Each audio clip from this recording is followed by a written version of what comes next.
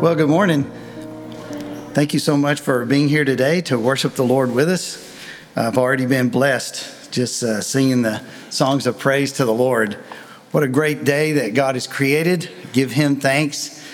So excited to look into God's Word now with you. You know, we're going through the letter that was written to a church in a place called Ephesus. And so we've been going through the letter to the Ephesians.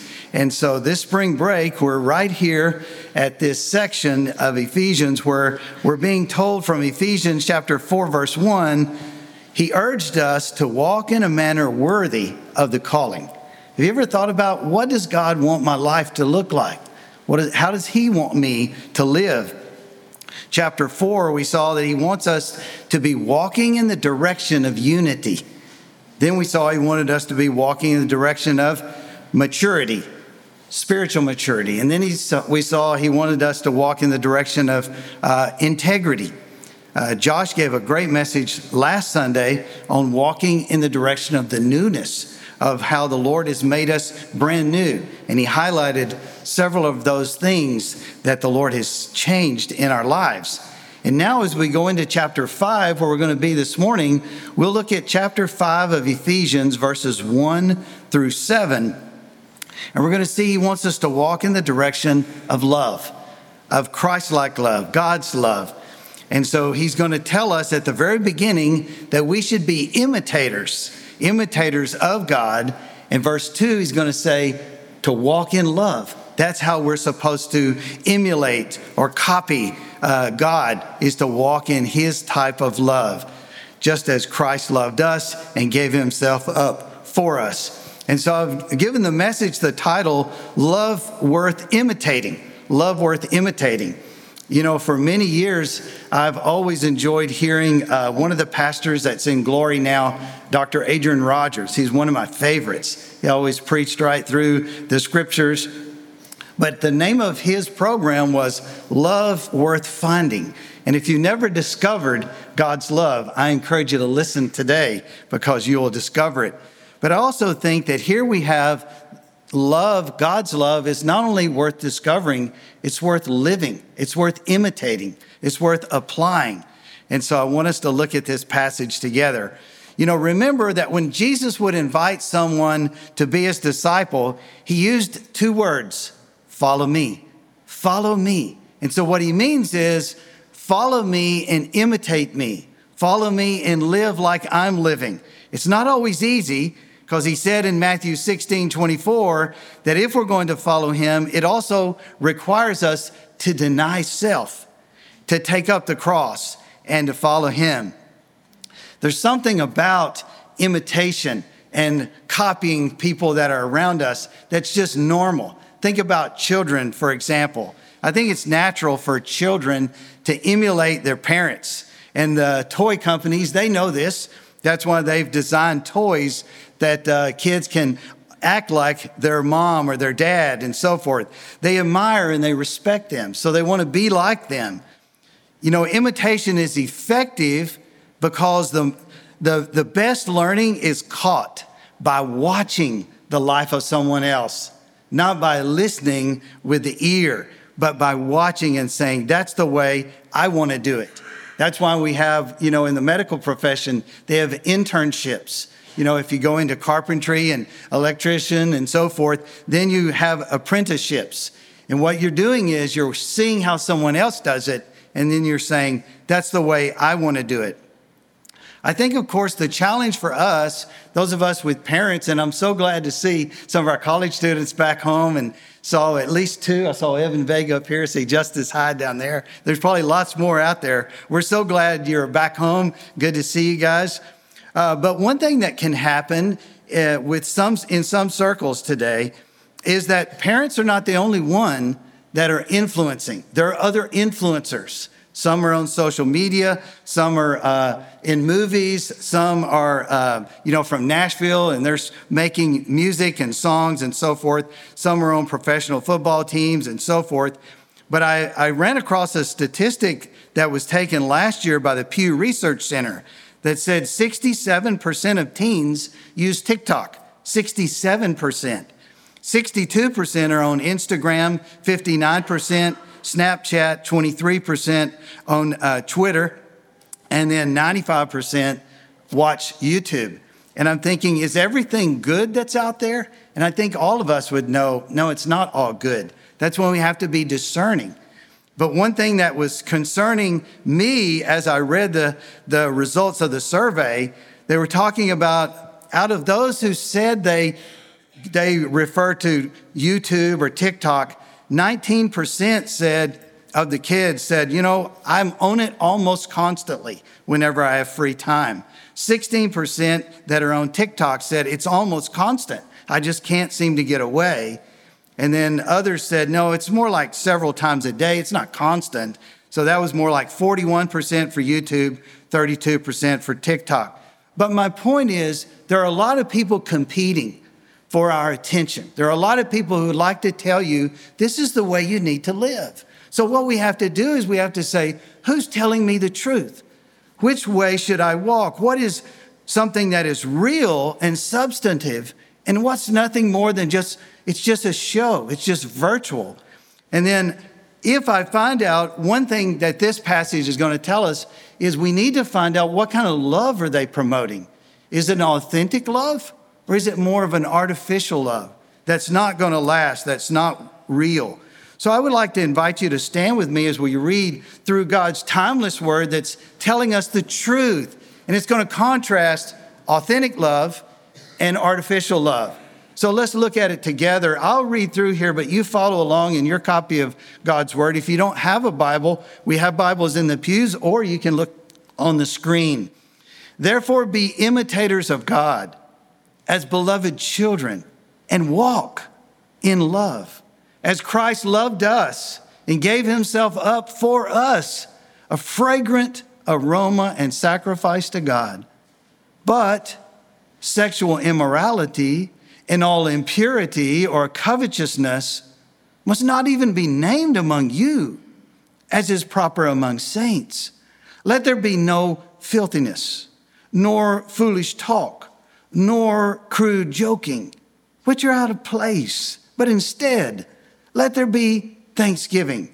For you may be sure of this, that everyone who is sexually immoral or impure, or who is covetous, that is an idolater, has no inheritance in the kingdom of Christ and God. Let no one deceive you with empty words. For because of these things, the wrath of God comes upon the sons of disobedience. Therefore, do not become partakers with them. Let's just push the pause button there and let's pray over that and ask God to speak to us through those verses. Oh Lord, I thank you so much that your word, it's the truth. It's the truth. Lord, we're surrounded by people that are constantly spinning things and telling us lies, but I'm so glad that we can go back to the dependability and the reliability of your word. You inspired it. You're the one that had these things written down so we would know what's on your heart, what's your plan. And so, Lord, part of your plan is that we would follow the example that your son left to us. And so, Lord, today, as we look at this passage, I guess the most simple way I could say it is, Lord, would you please teach me how to walk? Teach me how to walk in authentic love. Help me to walk away from artificial loves. I don't pray that just for myself, but I pray that for every one of us in this room. Help all of us who are gathered here today to hear your word. Help us to know how to walk with you as we go through life. In Jesus' name we pray. Amen. Thank you. You may be seated.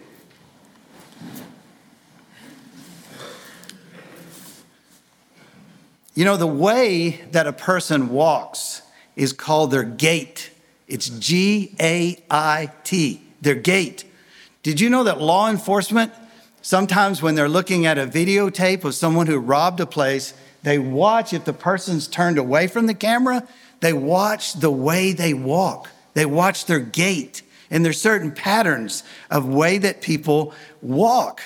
I found it also interesting that not only do they have gait analysis, they also have forensic podiatry. Podiatry is like the study of the foot, the ankle, the leg, and the sole of the foot and so forth. That's also used by law enforcement. Whenever they can't find out who did this, then they also look in the mud. And sometimes there's a shoe print. Sometimes they favor one foot over the other foot, and all these different things that they've learned to look at. But do you remember when your son, when your daughter, they couldn't walk? And what did you and your wife, what did you do to help them learn to walk? Didn't you hold them by their hand? And they would at first, they couldn't do it. You would start to let go and they're like down. So you're going to hold on to them. But eventually you taught them how to walk. That's what God is trying to do through these verses, Ephesians 5, verses 1 through 7. He's trying to teach us how to walk with Christ through daily life. As a matter of fact, on down, if you keep going past where we stopped in verse 7, you'll see that he's trying to teach us how to walk not only in love, but how to walk in the light. How to not only walk in love and in the light, but how to also walk in wisdom. And so you're going to see that as we go through these verses together. This morning, like I said, we're going to spend our time learning how to walk in love. But we're going to discover that there are several different types of walking. As a matter of fact, today I'm going to introduce you to 2 love gates. You've maybe heard of the 5 love languages by Gary Smalley. Well, these are the 2 love gates of Ephesians. So let's look at authentic love and artificial love. Of course, the authentic love is Christ-like love, but artificial love is carnal love. It's like a counterfeit type of love. So here's the first question. Are you walking in authentic love? I want you to look closely at verses 1 and 2. A few years ago, there was a campaign that said, "True love waits," trying to get young people to wait for marriage before they get into the whole realm of sexual intimacy and so forth. I recommend that program. They're still writing books about it. But I want to say from this passage, not only does true love wait, but also true love walks. It should be walking around the streets of Columbus and wherever you work, wherever you go to school. So I want to give you 4 different things about walking in authentic love based on verses 1 and 2.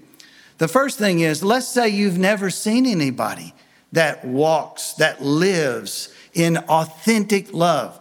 Well, look into the scriptures and you'll see somebody. That's the source of authentic love. God the Father loves us so much that he gave his Son, the Lord Jesus Christ. As a matter of fact, you see how verse 1 begins with that word, therefore? We have to go just before chapter 5, verse 1 to see what kind of love is he talking about. Be kind to one another, tender-hearted, forgiving one another, as God in Christ forgave you. Therefore, be imitators of God as beloved children. You see what he's trying to say? He's trying to say, love like God. Let God be the source. Of course, in our flesh, none of us have the opportunity. We don't have the resources in the flesh to live and to love like God. But he can give it to us whenever we say yes to Christ as our Lord and Savior. We then are born again and born into his family. That's why he goes on to say, as beloved children. In other words, God the Father is on your side. He can help you with this. He can help you to tap into a source of love that goes way beyond anything that you could ever discover by yourself inside the flesh. But also, I noticed the standard of authentic love. The standard is mentioned in verse 2. And walk in love as Christ loved us. As Christ loved us. You know, he is the standard.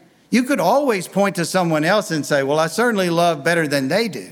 But could you honestly point to Jesus and say, I've already got that down. There's nothing else I can learn about walking in love from him.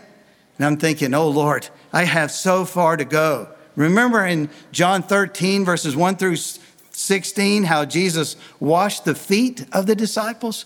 Why did he do that? He did that for an example. He told them he was doing it as an example. And just a few verses down toward the end of that chapter, in verses 34 and 35, He says, you know what? As I have loved you, so love one another. He's trying to give us this example of a humble type of love that humbles itself. No wonder in Philippians 2, verses 3 through 8, he says, have this mind among yourselves. And I think, what mind? The mind of Christ. Be in your attitudes and in your life. Live and love like Jesus. How did he love? Well, it was also a sacrificial love. If you look at verse 2, it says, and walk in love as Christ loved us. And then what did he do? It says, and gave himself up. Gave himself up for us. That means for you. Maybe you think and you assume nobody's ever sacrificed for me. I've always worked for everything. No, I think if you look closely at the cross of Jesus Christ, you would see that he didn't go there for his sins. He went there for your sins. He went there for my sins. He went there for our sins and for the sins of the whole world. You see, real love is not about self. Remember, Jesus left heaven. Perhaps the reason we don't find that motivating to us is because we don't know what it's like in heaven. If we only knew how comfortable, if we only knew the praise and the honor and the position, the authority that Jesus Christ had in heaven, then we would certainly appreciate that he gave it all up so he could come down here to this world, so broken, so violent, so mean to him. You know, real love makes sacrifices.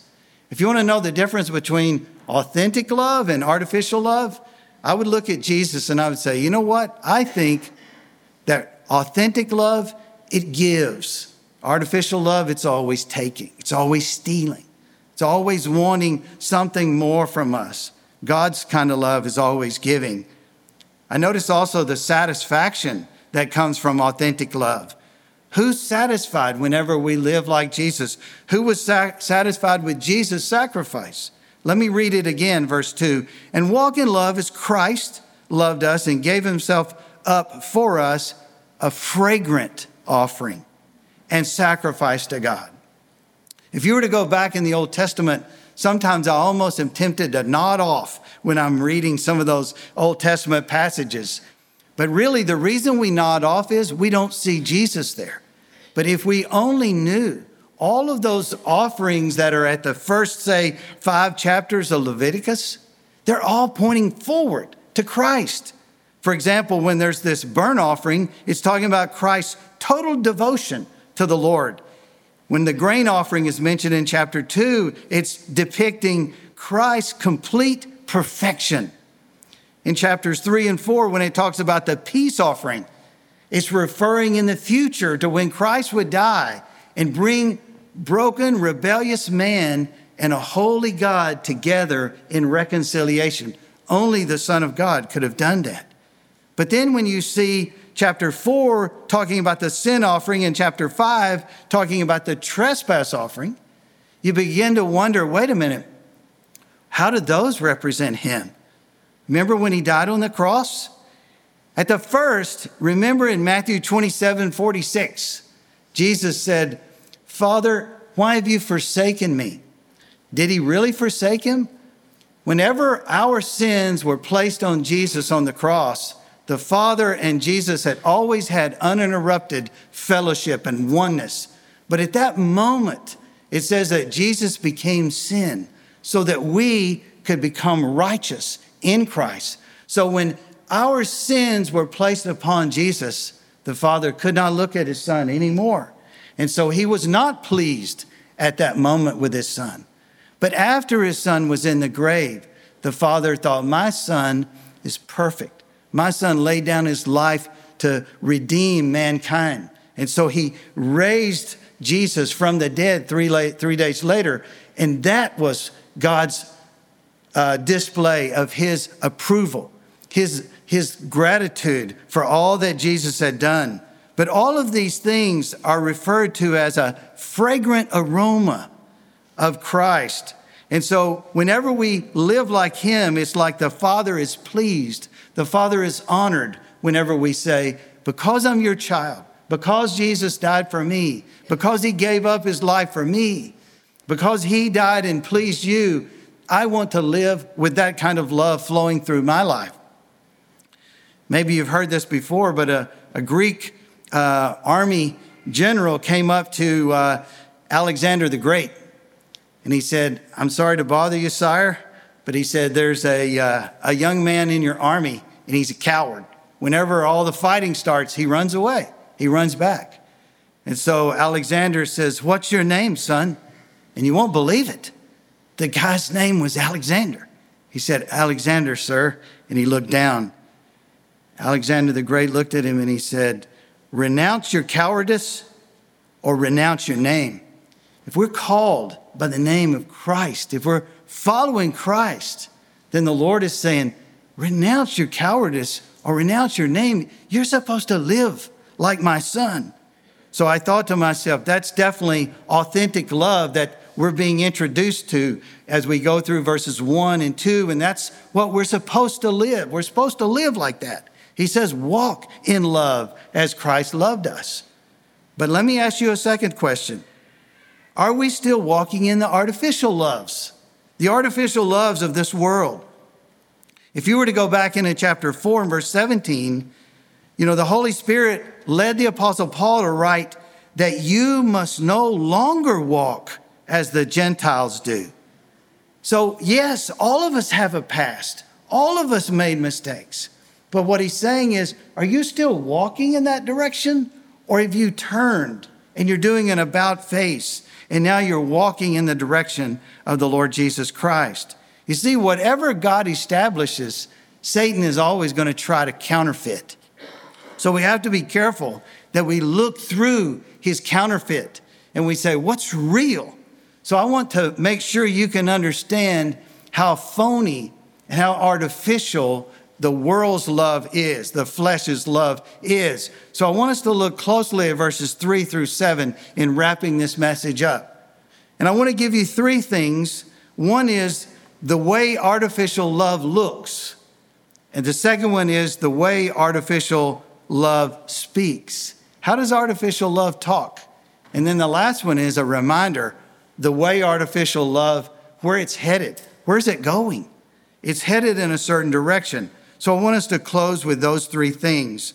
The way artificial love looks in verse 3, it's a tough thing to look at, but I want you to see it. I want you to know it so you can sense whenever you see it and you say, I don't want that. That's what I've turned my back on. He says it looks like this: sexual immorality, all impurity, and covetousness. Those kind of things must not even be named among you, as is proper among saints. I got to looking at those three words. In the Greek language in which the New Testament was originally written, the word immorality is the word porneia.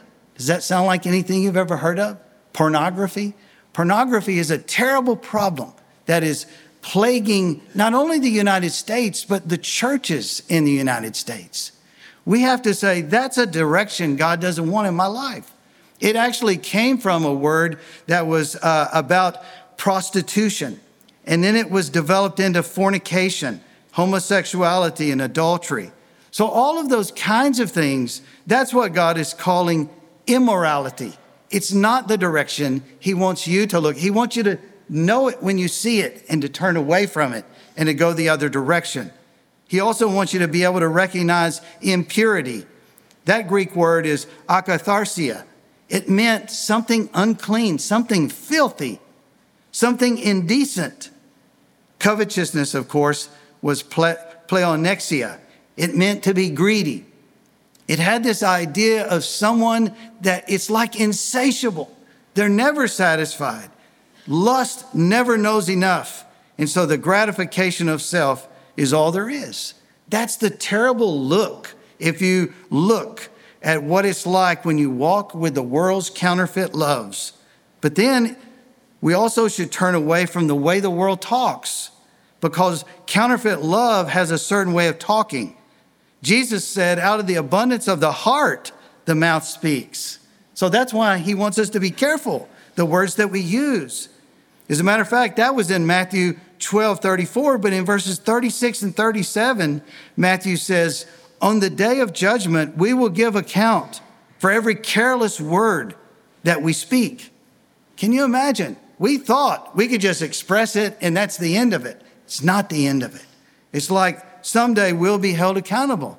So I looked at these 3 different kinds of words and I thought there's filthy words, foolish words, flippant words. When he says, let there be no filthiness, nor foolish talk, nor crude joking, which are out of place. But instead, let there be thanksgiving. That should characterize the man of God, the woman of God. Not the indecent, shameful, profane curse words that some would choose to use in the world. Not us. Also, not the shameful way of talking that in the Greek, it actually, for foolish words, it's morologia. It meant to speak like a moron. It means I'm so foolish when I use these words. Why did I say that? Flippant words that are dirty or crude, those kind of jokes. See, there was a theological heresy that was going around back then. It went to Ephesus. It went to Colossae. It was all different places. That's why in Colossians, in Ephesians, in 1 John, they had to write it. But here's what the heresy claimed. The heresy said, it doesn't matter what you do in the body, because anything you do in the body, it's not going to defile your soul. You can just let her rip and live any way you want to. But that's not true. And I want to show you where God says it's not true. It's also not genuine love. So that's not the way he's called us to live. So yes, maybe artificial love, it looks like that. But also artificial, it sounds like that. But I just want to remind you what he says in verses 5 through 7. Where's it all going? Where will this lost world be without Christ? Well, he tells us first the destiny of those who follow the counterfeit loves. He says, for you may be sure of this, that everyone who is sexually immoral or impure or who is covetous, that is, an idolater, has no inheritance in the kingdom of Christ and God. So isn't that sobering and shocking that those without Christ, he's saying you're not going to have an inheritance in heaven, no matter how many nice things people say at our funeral. If we have not bowed our heart to the Lord in repentance and faith and said, Lord, please cleanse me. I've made a lot of mistakes in my life. Please cleanse me. And some say, well, that's just out of date. I know that when you bring up Genesis 19 and you say, don't forget what happened in Sodom and Gomorrah. Some people look at that, but it's a biblical objective record of the destiny of any people, any nation, any people group that embraces immoral lifestyles as normal. God poured out his wrath upon Sodom and Gomorrah and upon the homosexuality, upon the rape and all these different things. See, perverted love, it's not real and God's going to punish it. But what we are given in Christ is we're giving authentic love. And so what God's doing is he's trying to warn us there are eternal consequences when people keep walking in that direction. And I know that some may say, yeah, but that was Genesis. We're in the New Testament and we're under grace. Well, I just want to remind you of 1 Corinthians chapter 6, verses 9 through 11. This is sort of just one example of many that I could give, but there's Galatians 5, 19 through 21. But just listen to this New Testament passage about how grace operates, okay? 1 Corinthians 6, 9 through 11. Or do you not know that the unrighteous will not inherit the kingdom of God? Do not be deceived. Neither the sexually immoral, nor idolaters, nor adulterers, nor men who practice homosexuality, nor thieves, nor the greedy, nor drunkards, nor revilers, nor swindlers will inherit the kingdom of God. But listen closely to what he says next in verse 11. And such were some of you, but you were washed, past tense. You were sanctified. You were justified in the name of the Lord Jesus Christ and by the Spirit of our God. So what I'm trying to say is, yes, grace is so available. But if we've really been born again, we're not going to keep walking in that direction. There's going to be repentance in our lives where we turn away from those directions and walk in the direction of the Lord Jesus Christ. You know, Luke chapter 16, verses 19 to 31 contrast these two destinies. You know, one destiny is a rich man. The other destiny is a poor man named Lazarus. You should read that passage and say, do I really want to take a chance and go toward that destiny where that rich man went and found himself in hell, burning, and so forth? Well, I also want to point out in these verses, verse 6 says, be careful about the deception from those who would say, it's okay. Look, it's okay if you go with this kind of love. Don't worry. No, it says, let no one deceive you with empty words. So there are people trying to tell you it's okay. But here the Bible is telling us it's empty words. Don't listen. They're going to fool you. They're going to trick you. They're going to deceive you. What's the true word? Danger. Danger of choosing counterfeit loves. The danger, he says, let no one deceive you with empty words. For because of these things, the wrath of God comes upon the sons of disobedience. Therefore, do not become partners with them. Wow. You know, sometimes the leadership of this country, I believe they need to remember what happened to the leadership of Babylon. In Daniel chapter 5, they were throwing a big party. It was a wild party. They had 1,000 people there. They had a lot of wine there. There were a lot of women there, and I'm sure immorality was there. But suddenly, in the middle of the party, on the wall, a hand starts writing, and they couldn't figure out, what does that say? But whenever they brought in Daniel, he looked at that and he said, what that says is God saying, you're going down. You've been weighed in the balances and found wanting. And so what he's saying is, it's over.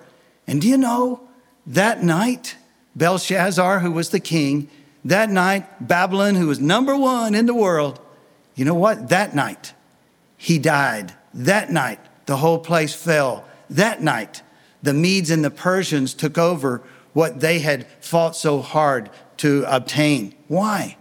Oh, they were so fascinated with artificial loves. That's what happened. You may recall, I've told you before, that back in 2014, in January the 9th, NASA posted this incredible portrait of, it was a photo, a real photo of something that took place in space. And so a star had exploded. They called it a pulsar wind nebula. And whenever they looked at it, they couldn't believe it. They backed up from the telescopes and they said, maybe there is a God. Did you see that? And when that star exploded, you know what it looked like? It looked like a hand reaching out, just like that. I've got a picture of it on my phone. I can show you later. But it looked just like a hand. But you can go to January the 9th in 2014 and look up NASA and hand of God, and you'll see it. But it's like stretched out, and they said, the hand of God is reaching out to bless us. But you know, they didn't wait long enough, because a little later, a guy said, I didn't stop looking. You better take a look at this. After the star exploded, it retracted. And then they said it became a fist. And they were like, wait a minute, God's hand's not, open to us. God's hand is in a shape of a fist toward us. And so what we have to decide is, which one do we want? Do we want God's hand of blessing, or do we want God's wrath? Had we rather take God's discipline and judgment? They're both real. So we have to say, God, help me. I want to wrap the message up by a reminder. Maybe nothing else is really connected with you, but I pray that this will. Why should you choose to walk like Jesus? Because of those that are walking around you, those that are living around you. They're at your school, they're at your work, they're in your neighborhood, they're in your extended family, and they're watching you. But here's the other thing you may not realize. They also may be following you. They may be following you, your life more than my life. They probably don't even know who I am, but they know who you are, and they're watching you. And so here's the thing. Where am I leading them? If they're going to follow me, where am I leading them? The Apostle Paul could say, I urge you then be imitators of me. I understand humility. We should all be humble, right? But could you say, follow me in being humble before God? Be imitators of me as I am of Christ. Could you say to those that are watching you, hey, if you're going to follow me, make sure you know I'm only trying to follow the Lord. Are they seeing the right examples? Philippians 3:17 says, brothers, join in imitating me and keep your eyes on those who walk according to the example you have in us. In other words, this church is filled with people that are good examples, trying to follow Christ. Perfect examples? No way, including me. But we're trying. Will you walk with us? Will you walk with us in the direction of Christ's love? Paul said in Philippians 4:9, what you've learned and received and heard and seen in me, practice these things, and the God of peace will be with you. I read an interesting article on discipling. And what it said is sometimes we're focused on the teacher type of disciple making. So that we're thinking, okay, I don't have the words. Other times we're focused on the mentor type of disciple making where we're thinking, well, I don't have a lot of wisdom. I'm not much older than this person or that person. Sometimes we're focused on the coach paradigm and we're thinking, well, I can't, have them work out. I can't encourage them and so forth. But here's something that this article said all of us can do. How did Jesus train the 12? They were with him. It's the guide, to be a guide, to say, follow me as I'm walking. Let's walk together. You help me, I'll help you. You encourage me, I'll encourage you. Let's walk together. That's what a church family is all about. John 3:16 says, for God so loved the world that he gave his only son, that whoever believes in him should not perish but have eternal life. So knowing that, I want you to ask this question. What has the movie star done for me? What have the talented musicians done for me? What have the wealthy celebrities done for me? What have the professional athletes done for me? What have the popular influencers out there, have they really loved you? God has given the best that he had, his son. So take a step back and ask yourself honestly, which one of these loves is really worth imitating? I don't know about you, but for me, his love blows me away. For the rest of my life, till my final breath, I'm going to try to follow him. And I'm going to try to be full of his kind of love that's redemptive and gracious, but it's also pure and holy. And it's going to bless people and help people and inspire people. Walk with me in the direction of Christ's love. I want us to extend an invitation in case there's someone here who doesn't know Christ. We're going to talk about turn your eyes upon Jesus. So that's what the invitation will be about. Let's all stand together. Let me invite the musicians to go ahead and come to the front. And let me just ask you, are you following the wrong kind of love? Don't follow those artificial counterfeit loves. They're phony. They're not real. Follow Christ. It's real. He stepped down into real life and he suffered and he bled and he died and the Father raised him from the dead. He can help people. He's helped many in this church and he will help you. Let's go to the Father in prayer. Lord, we just want to extend an invitation in your name, in the name of Christ. Lord, the invitation is to follow you, just like you would say, follow me. Well, that's our invitation.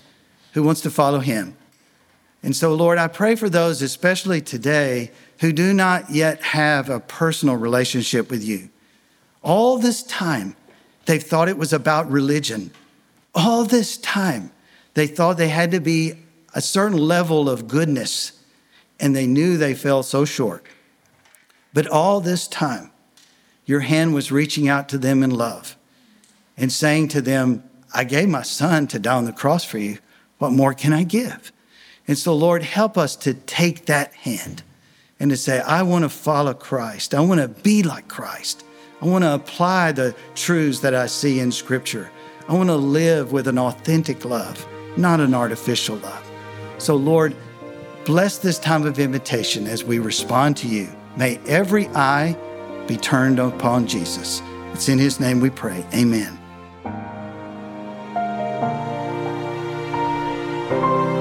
This is a ministry of First Baptist Church located at 1700 Milam Street, Columbus, Texas.